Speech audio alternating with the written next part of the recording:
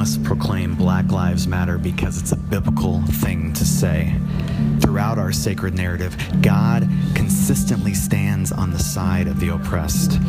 White Christians specifically must say it. Every time we refuse to see the God-given value and inherent goodness of black bodies, we thumb our noses at the Bible and its radical proclamation that the Word became flesh.